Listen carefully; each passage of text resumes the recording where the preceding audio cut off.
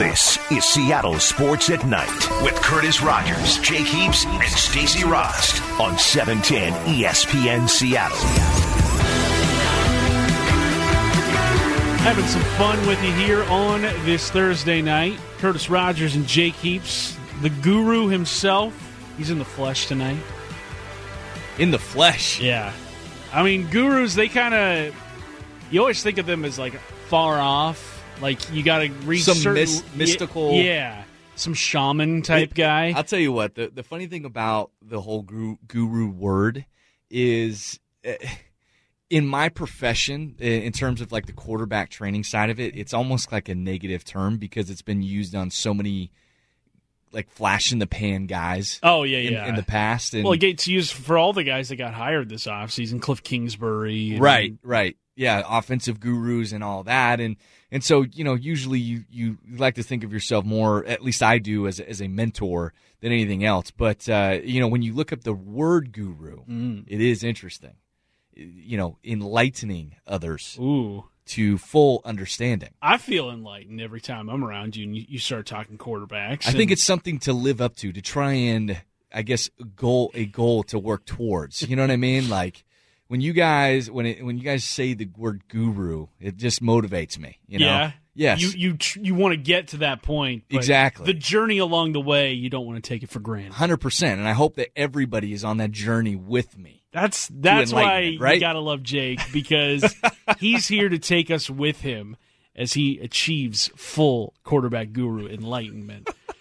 It's getting a little weird here on this Thursday. We're having fun. 8 o'clock on a Thursday night. We appreciate you guys joining in. Hey, by the way, on the 710 Coors Light text line, we need you guys checking in. We haven't heard enough of who's tuning in and where you're tuning in from. So we'd love to hear from you guys. Yeah, we'll shout you out if you tell us where you're checking in from. Reporting for duty tonight here on this Thursday night. But earlier today on 710, Ryan Gustafson of the XFL Seattle Dragons, he joined the Professor and was asked about a member of Seattle Sports at Night.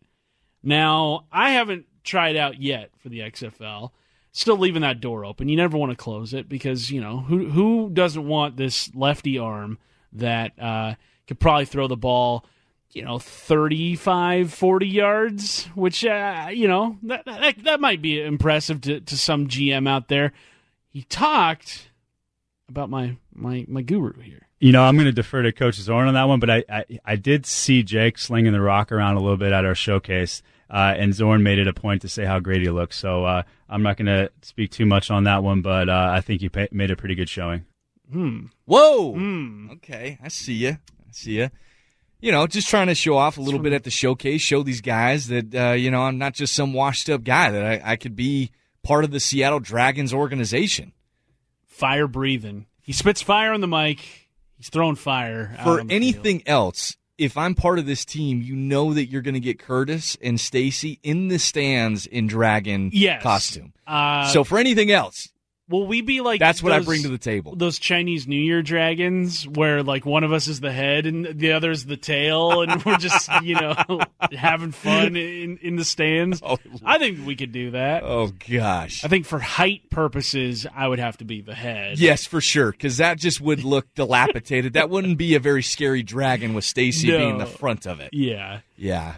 Be a very, very small dragon. But, yeah, Ryan Gustafson shouting out our very own Jake Heaps today on 710. So he said it on the air, which means I think you might be in their thoughts. We'll see. He didn't want to. We'll see what happens. Give away too much. Though. Yeah, we'll see what happens. I mean, it'll be fun seeing what comes down the pipe here, and it would be a blast to be able to play for Seattle and play, you know, for the Dragons and be a part of the, you know, first go around of this. So. Hey, we're getting people checking in here. I love it. 253 checking in from Kent. And then we've got 425, a Skyline High alum. So Tony Wren. So you and I, our neck of the woods has shown out tonight. So shout out to them. Superfan Ray from the 503 in Portland, Oregon, cleaning his garage. Shout out to you. 425 grilling burgers and tuning in with a cold one Yeah, I just hope you're not grilling PB&Js. Grilling burgers sounds awesome. Grilling PB&Js. Hey. Curtis. You can grill whatever you please, okay? And if that happens to be a peanut butter and jelly sandwich, you do you. Don't let the slander of Jake Heaps and Stacey Ross deter you from doing that. We learned that last night. You can do whatever it is you want with peanut butter and jelly.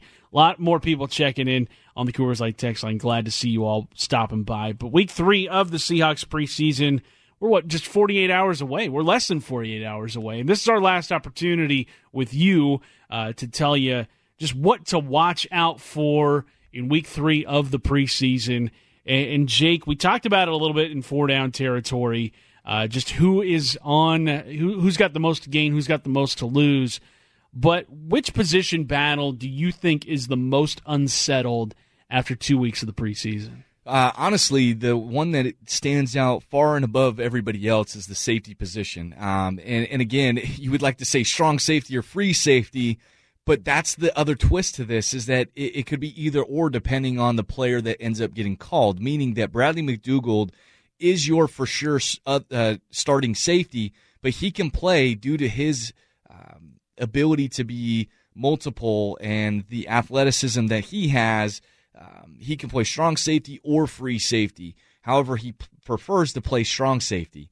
So you could see a Lano Hill, a Marquise Blair, a Deshaun Shedd, those guys playing strong safety and Bradley McDougald playing free safety, or you've got Tedrick Thompson that is your free safety and puts Bradley at strong safety. So that group to me is the most unsettled, the one that has not, and Curtis, honestly, there has not been anyone that has separated themselves. There hasn't been a guy that has really stood out above the rest and multiple guys, one or two guys. It has been a very even competition, and not necessarily in a good way, right? You want to start seeing guys separate at this point in time. So you're going to see Lano Hill come back. We'll see what he's able to do. Deshaun Shedd had a splash play with that huge pick 6 last week.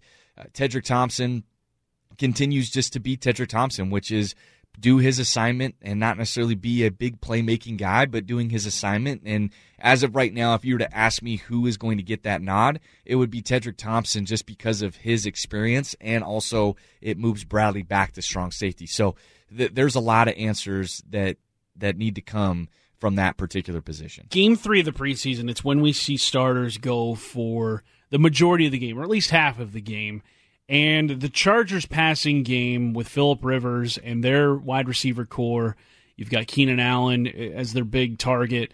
Does that represent a good challenge for this unproven secondary, or is this something that makes you a little hesitant when you know that it's Phillip Rivers, a guy who's got one of the most impressive track records of any quarterback over the last 20 years, and just how efficient he is throwing the ball. We saw it last year when they came up to Seattle and beat the Seahawks.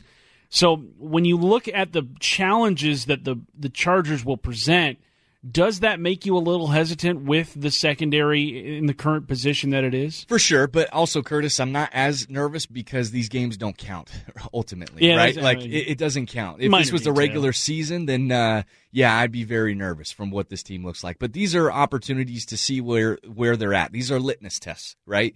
And ultimately seeing guys, if they're able to separate, like Ugo Amadi, for example, a guy who's been able to make plays wherever he's been at and get him in a really prime position to make this roster and really compete for that nickel spot.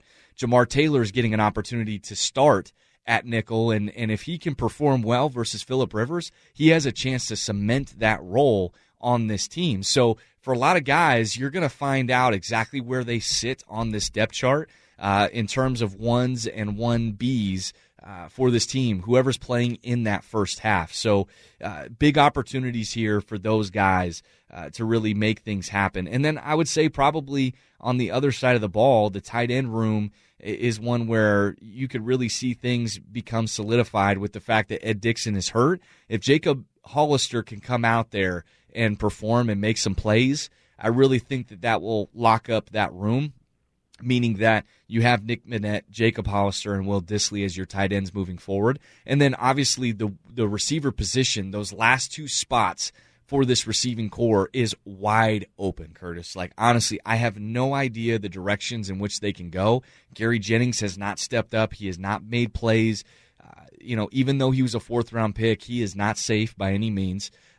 You would love to see him make this roster off of the talent that he has, but if he can't produce, if he can't play, and doesn't have a great feel for the game like we saw in the past with Amara Darboh, then you have to have players that can make plays, that have good feel, like John Ursua. John Ursua has made a couple really nice plays over the middle of the field, not only catching the ball, but then making somebody miss after that. You can't discount that, right?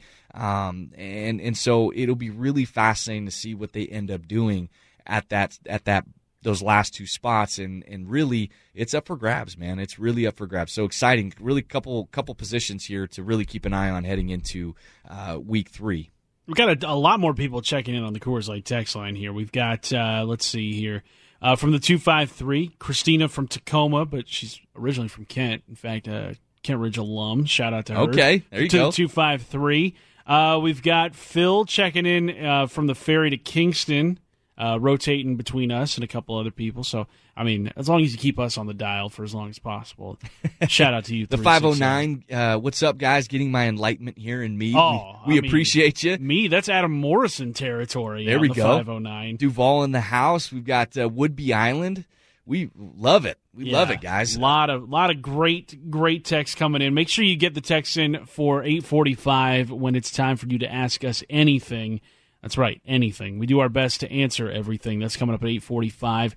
8:30, we got Big If True. Does preseason football still serve the same purpose as it used to? We talk that about 20 minutes from now. But up next, the Mariners with not much to play for left in this regular season, but a couple of guys toeing the mound this weekend there's going to be a lot of eyes on. We talk that next. Curtis Rogers, Jake Heaps, 710 ESPN Seattle. You're listening to Seattle Sports at Night with Curtis Rogers, Jake Heaps, and Stacey Rost. Powered through the Alaska Airlines Studio. On 710 ESPN Seattle.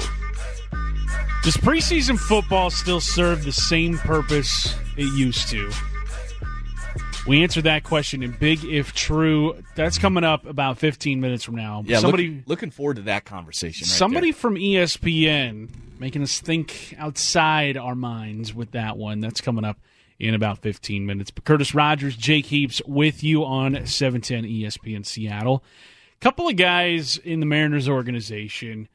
I think one has a lot of expectations and one has continually let our expectations down.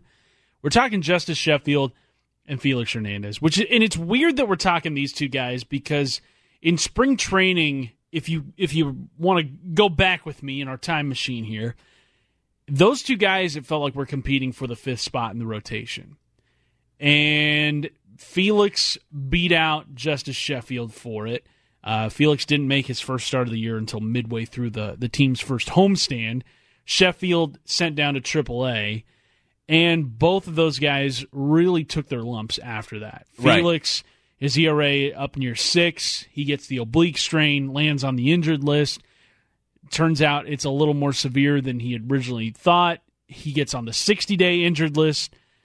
His season gets put on pause for 4 months. Justus Sheffield gets sent down to AAA and, just needed some seasoning down there. Who knows what they really, who knows what it could have been like had he made the roster out of spring training. You send him down to AAA. Hopefully, things don't go haywire. Well, that's exactly what happened. His ERA runs up near 6. He gets just teed off, and the Mariners like, uh-oh, we've got an issue on our hands here. They send him down to AA. Things start to pick up for him and pick up in a way where he's back to his dominant self, where his ERA was just above 2 at the AA level, a level in which you're probably going to see the best prospects in minor league baseball right there, where the competition is a little stiffer than it is at AAA. Right, which is interesting, Curtis, because when you talk about that, again, a guy that is just diving into this side of it from the baseball, trying to learn the minor leagues and how ultimately what that looks like.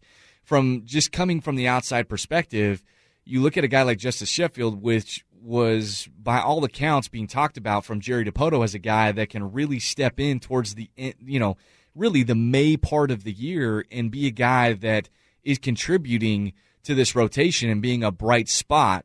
And then he goes backwards, right? And as soon as that happened, Curtis, it was like, whoa, you're talking about a rebuild and one of your key prospects is taking a step backwards. I mean, we're not talking about a 20-year-old kid. We're talking about a guy who's 23, still young, still has a lot of room to grow, but again, farther along as a prospect, was a guy who was a fringe MLB player and then is now demoted to Double-A.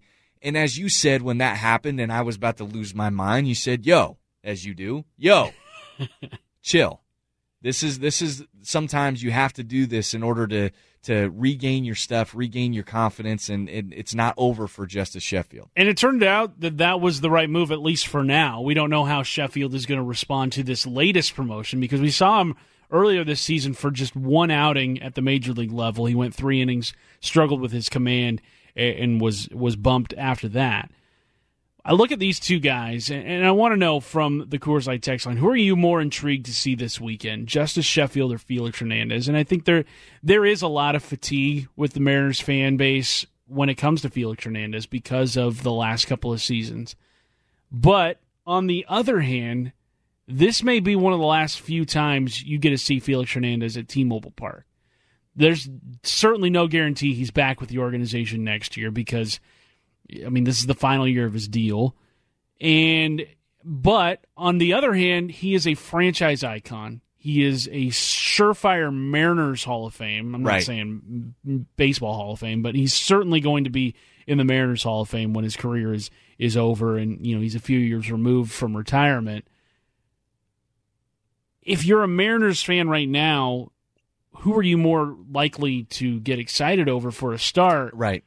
I have two thoughts on this, Curtis. My initial reaction is Justus Sheffield. He's the here and now. We are looking for him to be a part of this rebuild, and to me, he's a key piece to how quickly this rebuild is going to happen. Right? You look at guys like Jared Kelenic and how fast they're moving, guys like Jake Fraley. Those are guys that are determining whether this rebuild happens in 2020, 2021, right? Like that's where this is. So that's where my mind goes to. And the other part of it is I am excited to give Felix his due for everything that he's given to the Mariners. But like you just said, Felix Hernandez should be walking away with a Hall of Fame career. Hall of Fame career. And he's not because of his recent performance when this organization was primed and ready and needed him the most. And I understand that, look, Felix Hernandez could have left. He could have went to the Yankees. He could have, bypassed the Mariners. He decided not to. And the Mariners gave him pretty dang good reason not to. They paid him very, very well. A lot of money. They paid him very well. So let's not forget that, right? It wasn't just a saint job all the way, right? He got paid very well by the Mariners, but he decided to stay. He gave us great outings and had zero support. It was heartbreaking to see. But finally, you put together a roster and a club that is contending for the playoffs, and a healthy Felix Hernandez, a Felix Hernandez in his prime pitches the Mariners into the playoffs, and this drought is no more, right? And unfortunately, he did not do that. He did not deliver when the club was ready. So I think that it is hard to see how this has deteriorated, how it's ended, because to me, there's so much great to Felix Hernandez, the king, but there also is a little bit of it is tainted in some form or fashion in the way that this is ending for Felix, and it's sad to see. It is. It definitely is, because it's like seeing your favorite superhero without his powers, and no one wants to see that. No one wants to see Superman out of the cape. No one wants to see the Hulk go back into Bruce Banner. Like, this is what it looks like now with Felix. He's got the cape on, but the powers aren't there, and it was so unfortunate to watch the last few years unfold, and this year it just kind of is just the last little bit he's got left. I mean, if he lands on another roster next year, it's not going to be probably for a major league contract. He's probably going to get a spring training invite, if anything, Because teams around the league know that Felix is not the same pitcher that he was. Right. And they probably have more intel on him than we do being in the media. We're not in the baseball circles, as it were, every single day. I look at the two guys. To me, Justus Sheffield is far and away the more intriguing piece because you've got more of your future tied up into him. And you brought up Jared Kelnick's development and Julio Rodriguez's and just how quickly they've shot through the system.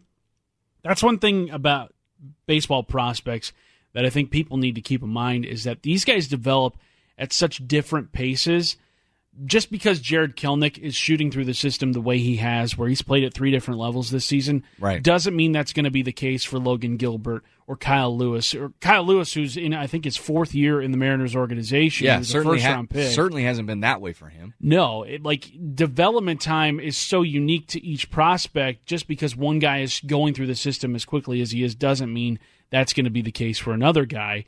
And I think people look at where Kelnick has gone this season and they say, well, how come Justus Sheffield, who was supposedly this so close to the major league level prospect, how come he hasn't been able to break through yet? Well, it turns out he needed to work on some things before he got to the big league level. And now that he has it would appear, has shaken off that rust that followed him to the AAA level, I think now we're going to see a lineup, I think we're going to see him go up against a lineup that the Blue Jays have. And I think he could look really well because you look at Toronto, they're another young team. They're a team that doesn't have a ton of veteran guys who have been in the big leagues for a long time. They're not the team that they were 3-4 years ago with Jose Bautista and Edwin Encarnacion. This is a team that's also going through a youth movement of its own. Right. You've got Bo Bichette, Vlad Guerrero Jr., Kevin Biggio, Reese McGuire, who the Coors Light text line pointed out from Kentwood High School. The longest tenured Toronto Blue Jays, Justin Smoke, and he's not exactly tearing the cover off the ball this year.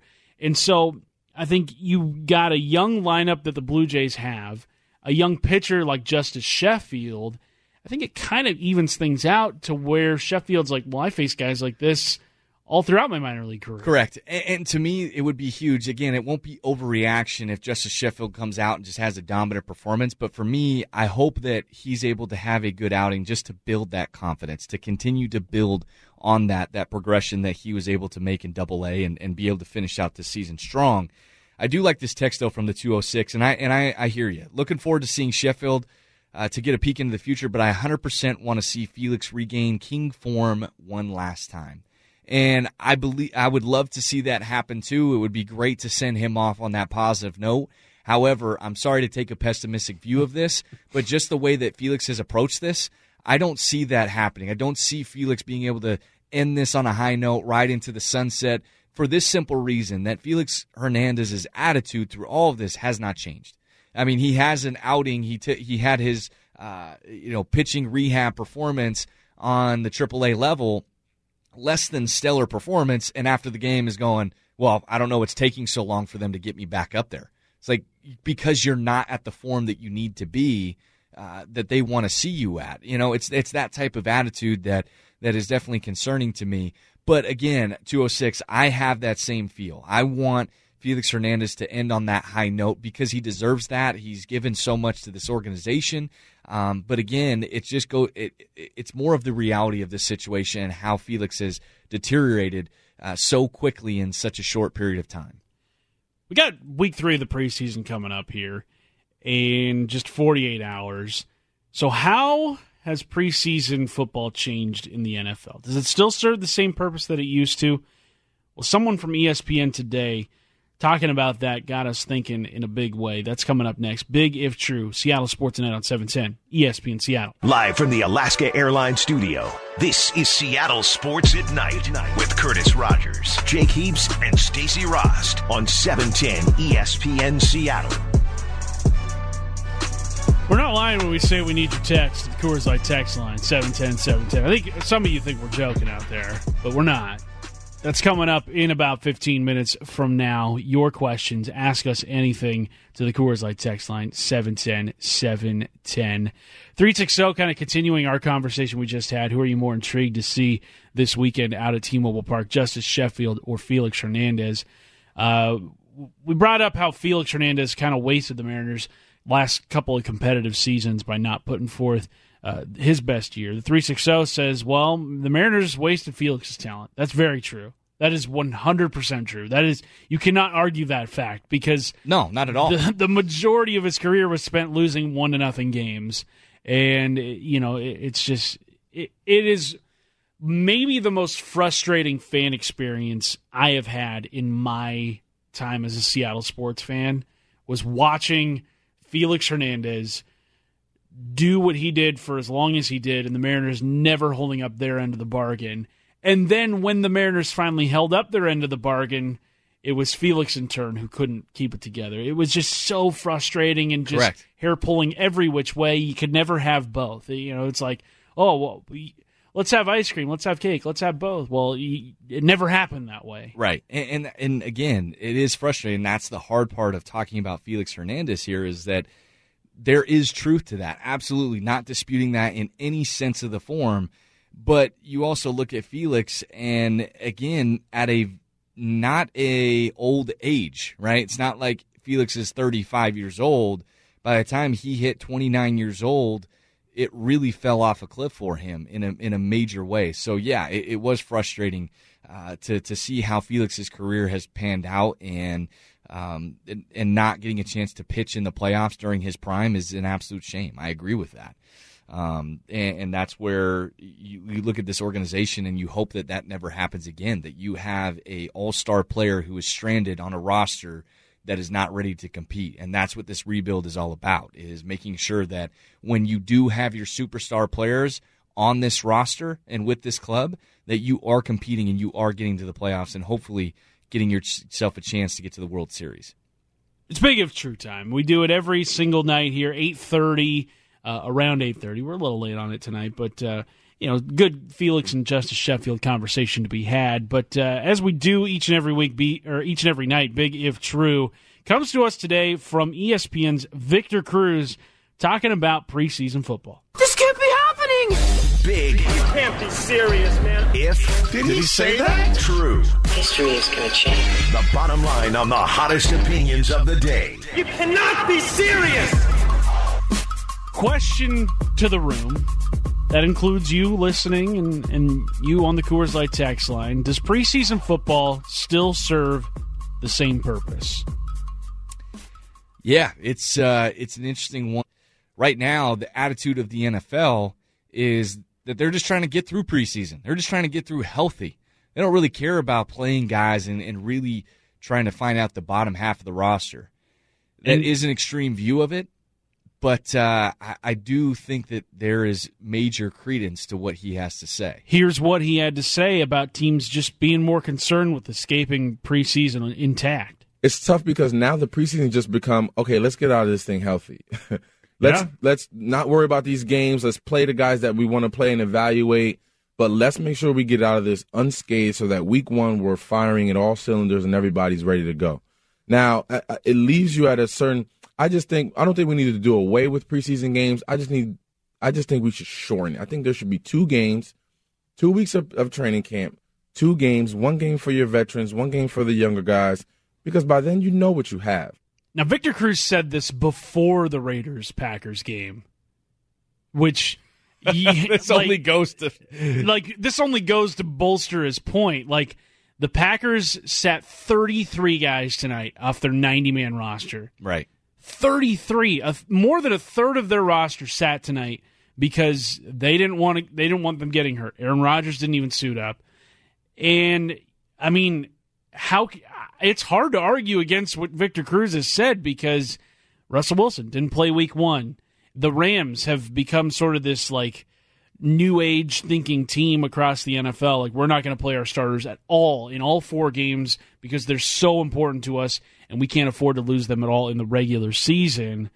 When you look at the landscape of the NFL, Jake, as somebody who has been on a roster and someone who has played in preseason games, did you ever get the sense from your team and your coaches that they were more concerned with keeping everybody intact rather than just being able to evaluate individual performances? I think this has really come on in the last 2 years, that this has reared its head in this fashion. When I was playing, you really had a staff that was in the Jets who was really trying to figure out what they had and ultimately trying to put everything together. And then when you're with the Seahawks, Pete Carroll has always had the philosophy of always compete. And he has approached preseason far differently than the Rams. He would rather have his guys ramping up heading into the season rather than not getting any time at all. So you are seeing a mentality shift here.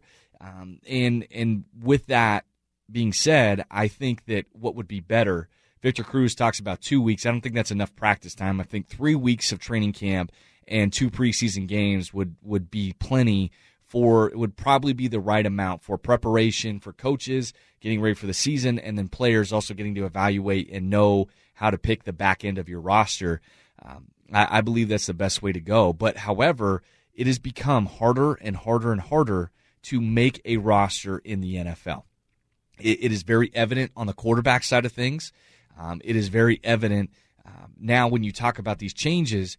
When you play 2 preseason games, that means that you're going to give less time to the back end guys on a roster. So you're not going to be able, as a scout, evaluate film of those guys and maybe pick them up on a different team.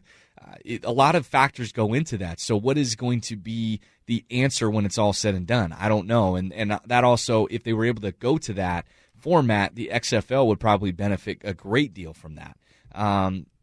But that's also from the NFL owner perspective. There's some give and take. If you want less time, if you want less preseason games, then you have to give us that money back in return and give us 2 more regular season games. And that's where this great debate happens, because I'll tell you right now, when you have this conversation of playing an 18-game season with 2 of those games your starters aren't playing, none of those guys like that idea. No. None of them. None of them like it. I've talked to multiple players on the Seahawks roster, and they absolutely hate it. Hate the idea. It's either give me more money, or this is the dumbest thing ever. I don't want to not play when games count and it affects our opportunity to get into the playoffs. Like, that's just silly. I think when you hear Victor Cruz talk, people always think of him as just that steady wide receiver the Giants had, and he was making Pro Bowls and whatever, and 1,000-yard seasons, and was just a really great pro for the duration of his career. People forget he went undrafted, and he was somebody that had to scratch and claw his way onto an NFL roster.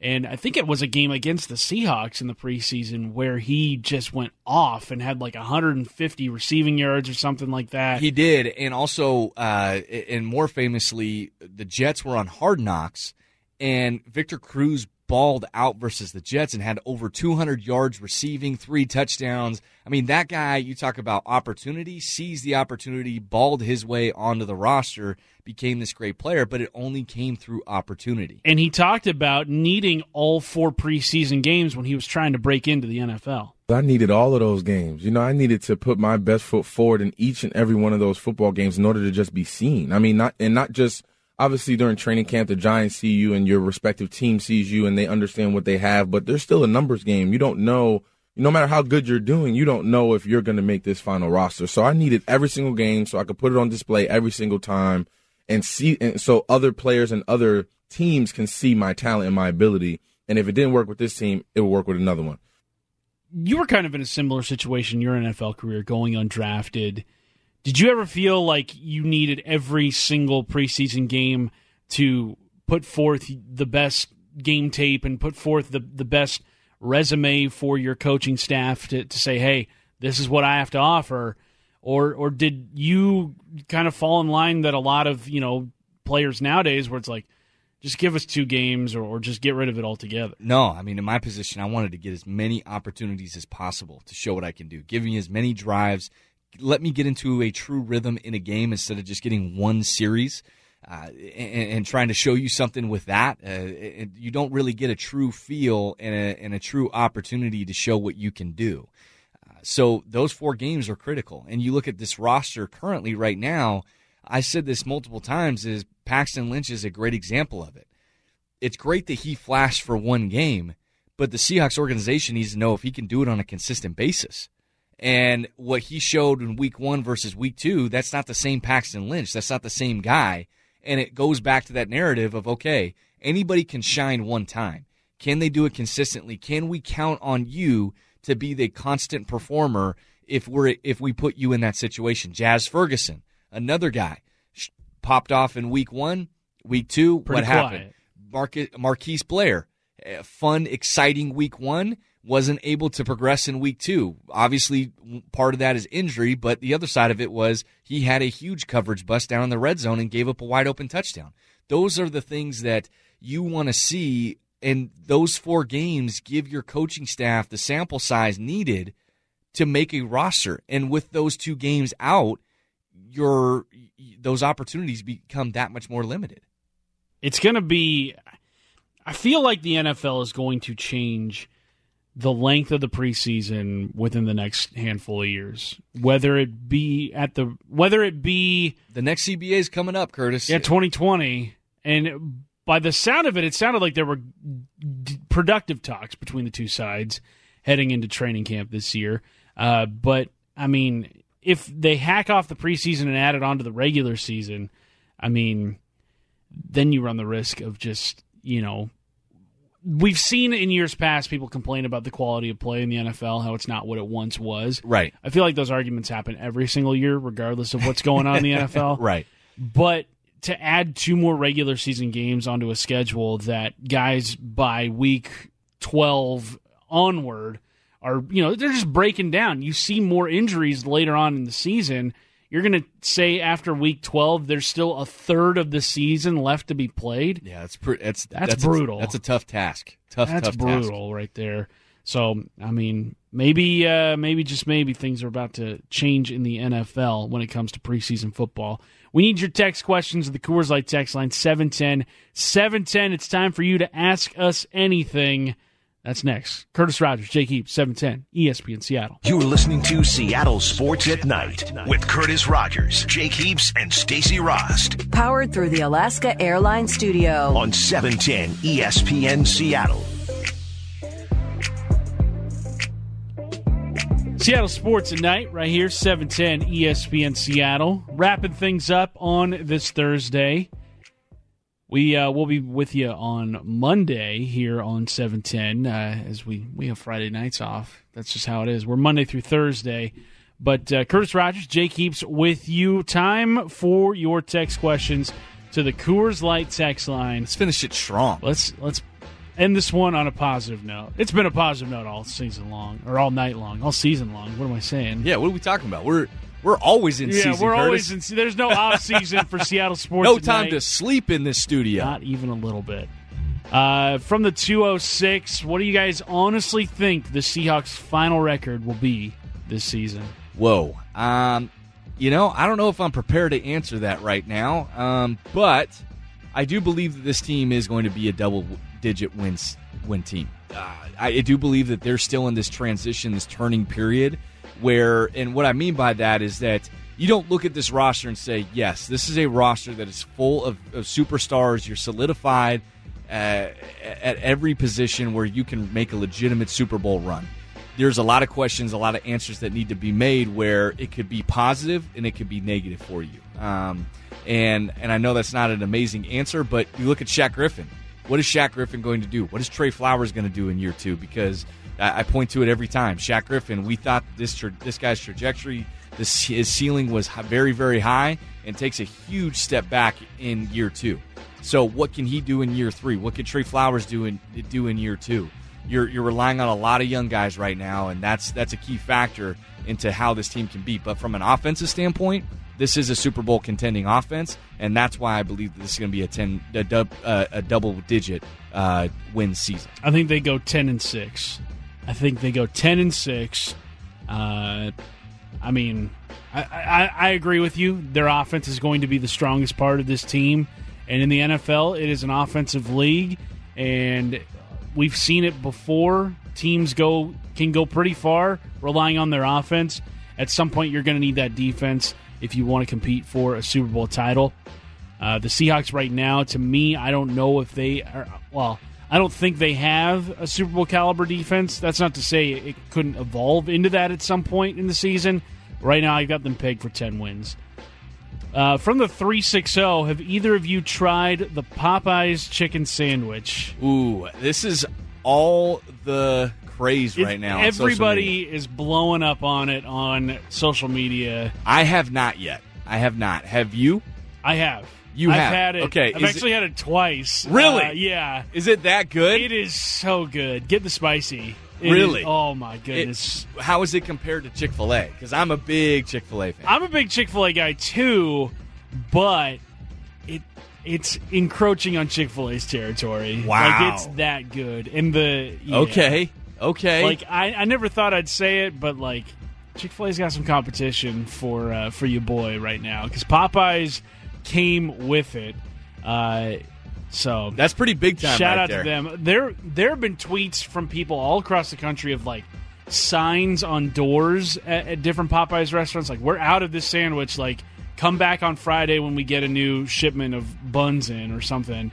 There's pictures of like Popeyes employees just hands on knees on their break, just like, I am gassed from making sandwiches right now. It is sweeping the fast food nation.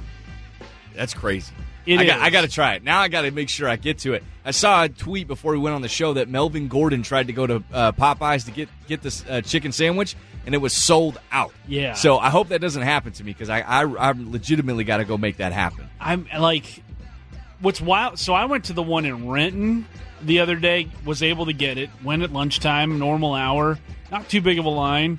Also went to the one in Federal Way last Saturday. So, like, maybe you got to hit up those locations. Maybe I'm giving away too much. Like, maybe that means less for me.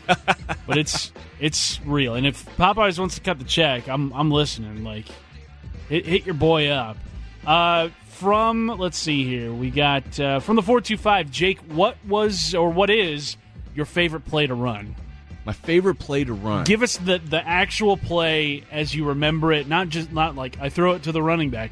So, like, what is the play name? Let's see. I mean, I would think I would say that obviously for every quarterback, it all goes as a great call. It'd be gun spread right to Jet Aggie. I think that'd be a great call.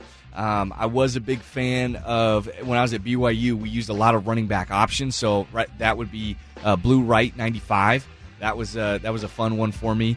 When you go to the Patriots system, when I was with Charlie Weiss, I was a big fan of double posts. So it was it was gun trips right, 64 scan, topper X comeback, halfback leak. Then you go to the Seahawks right now, and you love seeing their big play action concepts, and I love watching them really work on those deep crosses. So, there's a lot to like, but I would go to the first one, all goes. Gun spread right to Jet Aggie. There is nothing more foreign to like me than names of play calls that are like reading sheet music. Those two things I'm completely lost. No chance I could read sheet music. I mean, like, yeah, to Aggie, sure, we'll do that. Let's go. Ready, break. I just need to know my assignment. Where am I going, Jake, on this play? So get this, Aggie, right? Yeah. A, GG, all goes. A for all, GG's for go. Okay. Aggie. All right. So you try to piece it. Some play calls make a ton of sense. They try and put it together like that, like Topper. 2 posts, right? Okay. You got T word with two P's, right? Post, double post. But there are some plays that make no sense whatsoever. Yeah, I can. Yeah, and some plays when you explain them like that, still a little gray area there. 206 chiming in on the Coors Light text line. They're reporting from a drive-through line of Popeyes in Puyallup, and they say the sandwich is sold out. Wow, this is intense, man. It's intense. I feel like I'm missing out. Like, by the time I get to this, I'm never going to see a chicken sandwich. I've seen pictures and videos online of people like trying to buy from Popeyes and then in the parking lot selling them, like upcharging them. Yeah, no way. Like for $20. Yeah. And people are actually buying it? Yeah. That's because insane. they know just the demand for it is no just way insane is it right that. now. No way. You wouldn't. If someone tried to sell me a $20 chicken sandwich, to me that's fight worthy. Or do you think that's an insult to my intelligence? Come on. It ain't that good. Yeah, oh, man. No way. Oh, man, I don't know. It's really good, Jake. It is really good. That's going to do it for us here tonight on Seattle Sports at Night. If you missed anything, check the podcast page, 710sports.com. We'll be back with you next week. For the guru, Jake Heaps, I'm Curtis Rogers. This is Seattle Sports at Night on 710 ESPN Seattle.